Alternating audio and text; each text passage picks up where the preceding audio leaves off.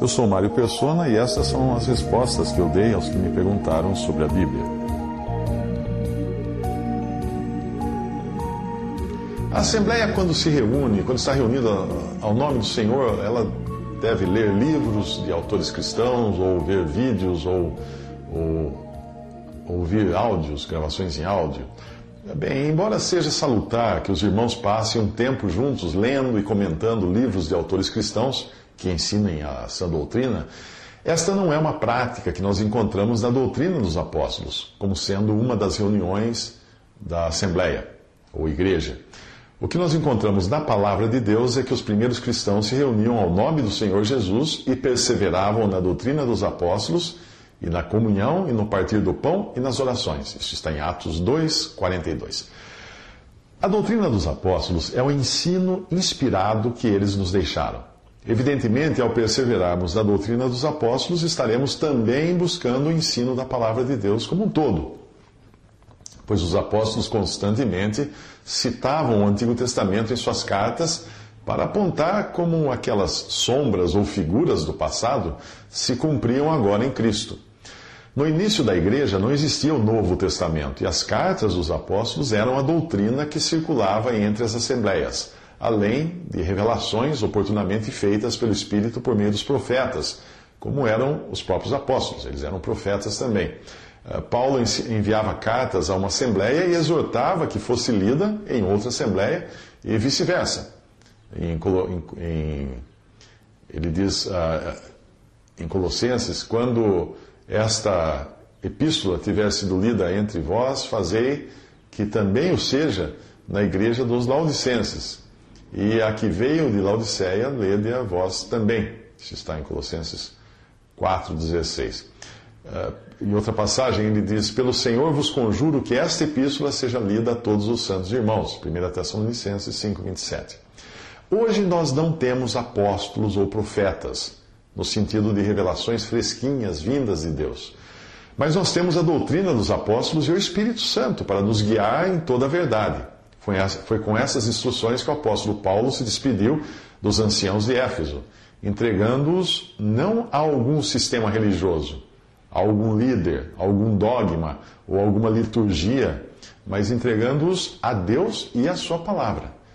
Ele disse assim: agora, pois, irmãos, encomendo-vos a Deus e a palavra da sua graça, a Ele que é poderoso para vos edificar e dar herança entre todos os santificados. Isso está em Atos 20, versículo 32. Mas como seria hoje ensinada a doutrina dos apóstolos nas reuniões da Assembleia? Por intermédio de irmãos que tenham algum dom de ministério da palavra e nos moldes do que é ensinado em 1 Coríntios 14, de 26 a 40. Ali diz o seguinte: que fareis, pois, irmãos, quando vos ajuntais, ou quando vos reunis, ou quando vos congregais? Cada um de vós tem salmo, tem doutrina, tem revelação, tem língua, tem interpretação. Faça-se tudo para edificação. E se alguém falar em língua desconhecida, faça-se isso por 2, ou, quando muito, 3, e por sua vez, um depois do outro, e haja intérprete. Mas se não houver intérprete, esteja calado na igreja, e fale consigo mesmo e com Deus. Falem 2 ou 3 profetas, e os outros julguem. Mas se a outro que estiver assentado for revelado alguma coisa, cale-se o primeiro, porque todos podereis profetizar, uns depois dos outros, para que todos aprendam e todos sejam consolados. Como você pode perceber, tudo o que acontece em uma reunião da Assembleia é em tempo real. Ou seja, embora os irmãos que ensinam possam trazer o que eles aprenderam em seus exercícios individuais, no estudo e meditação da Palavra de Deus, não trazem nada escrito para ler na reunião. O ministério é ao vivo e em cores. Embora muitos irmãos possam exercer seus dons por meio da pregação e ensino em diferentes lugares e usando diferentes meios, como preleções, palestras, livros, folhetos e mais recentemente até áudio e vídeo, na Assembleia nós vemos que o ensino é feito na própria presença do Senhor, que está no meio, e do Espírito Santo, que a tudo dirige. O Senhor fala em Mateus 18, 20, porque onde estiverem 2 ou 3 reunidos em meu nome, aí estou eu no meio deles. Não se trata de uma reunião informal, nem dirigida por um homem ou aberta a palpites. Tudo é feito com a decência e ordem e respeito de quem sabe que o Senhor está no meio e é Ele o eixo em torno de quem todas as coisas giram. Na palavra de Deus não existe qualquer ideia de uma igreja virtual, ou congregada virtualmente, ou de um ministério trazido pronto para apenas ser apresentado por meio de impresso ou eletrônico. Não. A palavra assembleia significa reunião. E essa tem um lugar definido no tempo e no espaço, a semelhança de quando o Senhor determinou o lugar a hora do seu encontro com os discípulos. Lá em Lucas 22, 14, ele diz: E chegada a hora, pôs-se o Senhor à mesa, e com ele os 12 apóstolos. Então teve uma hora em que ele se sentou com seus apóstolos à mesa. Ou então quando ele se encontrou com os discípulos a portas fechadas em um lugar reservado, com um lugar com endereço, né, e um tempo bem definidos. Ali diz: chegada, pois, a tarde daquele dia, o primeiro da semana, e cerradas as portas onde os discípulos, com medo dos judeus, se tinham ajuntado, chegou Jesus, pôs-se no meio e disse-lhes: paz seja convosco. Isso está em João 20, 19. Portanto, é importante entender que, apesar de devemos estar sempre abertos a aprender dos irmãos, seja pelo ministério falado, escrito ou entregue por meios eletrônicos, quando a assembleia está reunida, o caráter é outro. Ainda que Deus possa usar homens ali, não é para ouvir a homens que estamos ali, mas para recebermos o ministério da palavra pela direção do Espírito. E aqui entra algo muito importante sobre a palavra dita a seu tempo, e não enlatada, né? Pois somente o Espírito Santo saberá quando é o momento de se trazer uma palavra de edificação, exortação e consolação, pois aquele que profetiza fala aos homens para edificação, exortação e consolação. É o que diz em 1 Coríntios 14, 3. Que fareis, pois, irmãos, escreve Paulo, quando vos ajuntais, cada um de vós tem salmo, tem doutrina, tem revelação, tem língua, tem interpretação, faça-se tudo para edificação. 1 Coríntios 14, 26. Mas será que, quando uma assembleia é pequena e faltam dons de ministério da palavra, não poderíamos substituí-los pelo ministério escrito ou gravado em áudio ou em vídeo? Eu entendo que esse tipo de ministério pode ser muito proveitoso se utilizado em outra maneira ou lugar, mas nunca na reunião da Assembleia. Por mais que, humanamente falando, ele possa trazer benefícios. Muitos erros na cristandade aconteceram por boa intenção. Então, colocar um homem à frente, quando começaram a colocar um homem à frente, havia a boa intenção de preencher a lacuna da falta de dons de ministério. Imprimir um programa, uma liturgia com os textos previamente selecionados, explicados, como fazem algumas igrejas católicas e protestantes, também tinha a boa intenção de evitar que algum ministrante inexperiente saísse dos trilhos. O problema é que essas boas intenções acabam esbarrando nesta ordem de 1 Tessalonicenses 5,19, que diz: não extingais o Espírito. Há diversas maneiras de se extinguir o Espírito na reunião da Assembleia.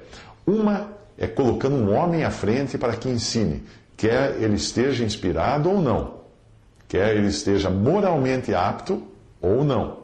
E isso nos leva a outra forma de se extinguir o Espírito, que é o pecado. Uma pessoa em pecado pode querer ou ser obrigada, no caso de um clérigo, né, contratado para isso, a falar na carne. E estará assim impedindo a ação do Espírito.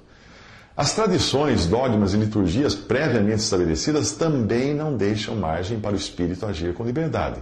É por isso que muitos cristãos das denominações religiosas se sentem frustrados. Eles sabem que a Bíblia ensina uma coisa, mas não podem dizer aquilo ali, porque a tradição e o dogma daquela igreja, entre aspas, ensina outra. Ou então a liturgia adotada não prevê improvisos.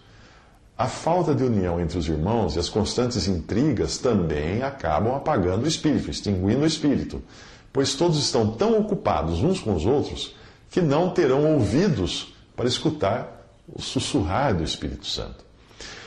Mas a sua dúvida é se seria correto a Assembleia congregar para o ministério da palavra e, ao invés de ser este trazido por irmãos ali reunidos, alguém ler um livro, ouvir um áudio ou assistir um vídeo contendo o ministério de algum irmão vivo ou morto. Embora isso possa ajudar em muito a edificação dos santos, se for um material, obviamente, contendo sã doutrina, né? Não seria correto fazê-lo numa reunião com o caráter que tem a reunião de assembleia, quando essa se reúne para perseverar na doutrina dos apóstolos, por meio do ministério de diferentes dons de ensino. Portanto, também não seria possível, se nós estamos ouvindo uma gravação, a ordem do falem 2 ou 3 profetas e os outros julguem, porque todos podeis profetizar uns depois dos outros, para que todos aprendam e todos sejam consolados, como diz em 1 Coríntios 14, 29 a 31.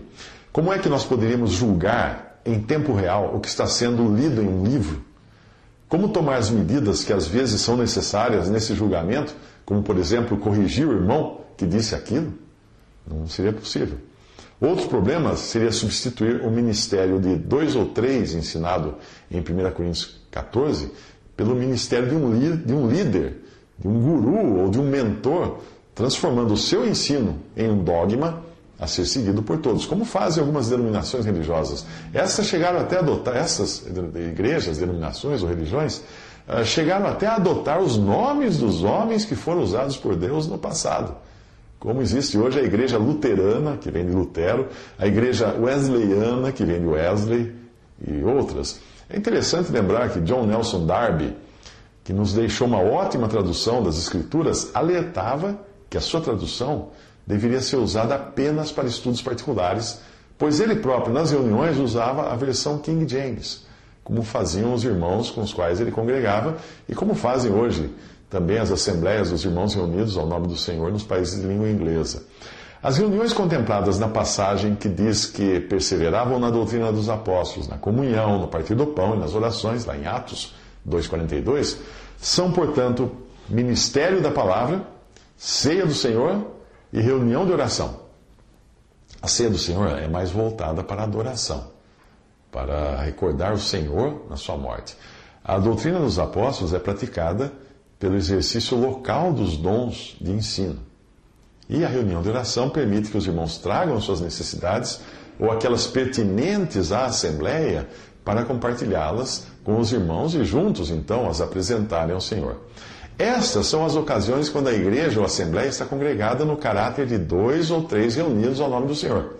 Não haveria como incluir nesse caráter as ocasiões quando os santos se reúnem, por exemplo, apenas para cantar hinos, ouvir gravações, assistir vídeos de palestras da palavra ou ler livros. São atividades muito salutares para o cristão ocupar-se com elas, mas não são reuniões da assembleia, pois os dons presentes não estão sendo exercitados como acontece quando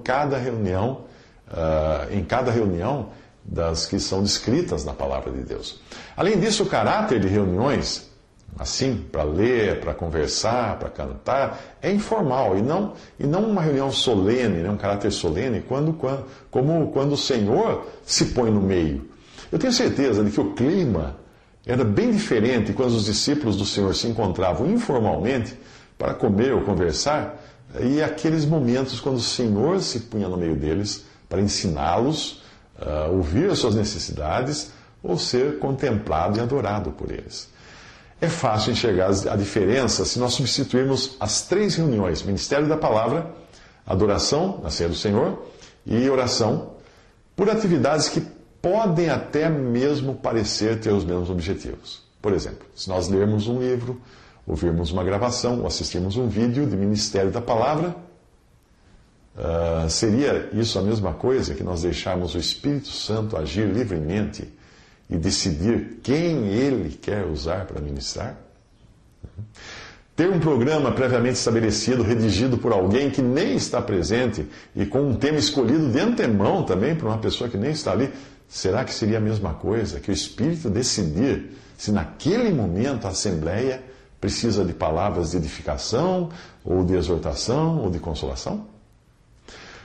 Assistirmos a um vídeo da ceia do Senhor seria a mesma coisa que participarmos dela com pão e vinho e louvor? Ouvir uma banda, uma cantora, ou uma gravação, ou um vídeo de hinos, seria a mesma coisa que nós participarmos do canto conjunto e unânime dos santos reunidos? No céu, O único que estará no palco, por assim dizer, será o Cordeiro de Deus, e o canto será de todos para ele, e não de alguém para uma audiência, como nós vemos em muitas igrejas por aí. Quando nós estamos reunidos em assembleia para adoração, nós devemos pensar nisso como uma expressão na terra daquilo que faremos no céu. Mais um exemplo. Será que lermos orações previamente impressas em um livro de orações? Se eu não estou enganado, a igreja anglicana faz isso. Seria a mesma coisa que nós apresentarmos as nossas necessidades a Deus e termos o amém de todos e darmos também ações de graça em uníssono? Você percebe como fica estranho pensarmos em algo assim no contexto de uma reunião da Assembleia? Então, como fazer? Como agir em tempos de fraqueza como estes, quando talvez os melhores dons nem sequer estejam entre nós em uma pequena assembleia congregada somente ao nome do Senhor, mas poderão estar espalhados pelas milhares de denominações e até mesmo contaminados com ensinos errôneos? Como fazer numa época dessa de fraqueza? Será que nós devemos mudar as bases estabelecidas por Deus em Sua palavra? Não. Nós devemos simplesmente reconhecer a nossa fraqueza e fazer apenas aquilo que estiver dentro das nossas possibilidades. Não há irmãos suficientes, com conhecimento suficiente da palavra de Deus para ministrarem numa pequena assembleia? Bem, então o melhor não é tentar adaptar a reunião de ministério da palavra e transformá-la numa leitura de livro ou sessão de vídeo, mas simplesmente suprimi-la, ficando apenas com as reuniões da ceia do Senhor e de oração, já que estas não dependem de dons, pois todos somos igualmente sacerdotes com acesso a Deus para adorá-lo e também para levarmos as orações uns dos outros diante do trono da graça. Mas nada impede que os irmãos promovam reuniões informais que podem ser quando termina a ceia do Senhor ou quando termina a reunião de oração, para então eles lerem a palavra acompanhada de livros de irmãos mais dotados, ouvir gravações de outras reuniões, assistir vídeos, cantar hinos, conversar, etc. Tudo deve ser feito com decência e ordem, como é os santos, mas entendendo não ser uma reunião da Assembleia, que é quando o Senhor prometeu estar no meio de 2 ou 3 congregados ao seu nome.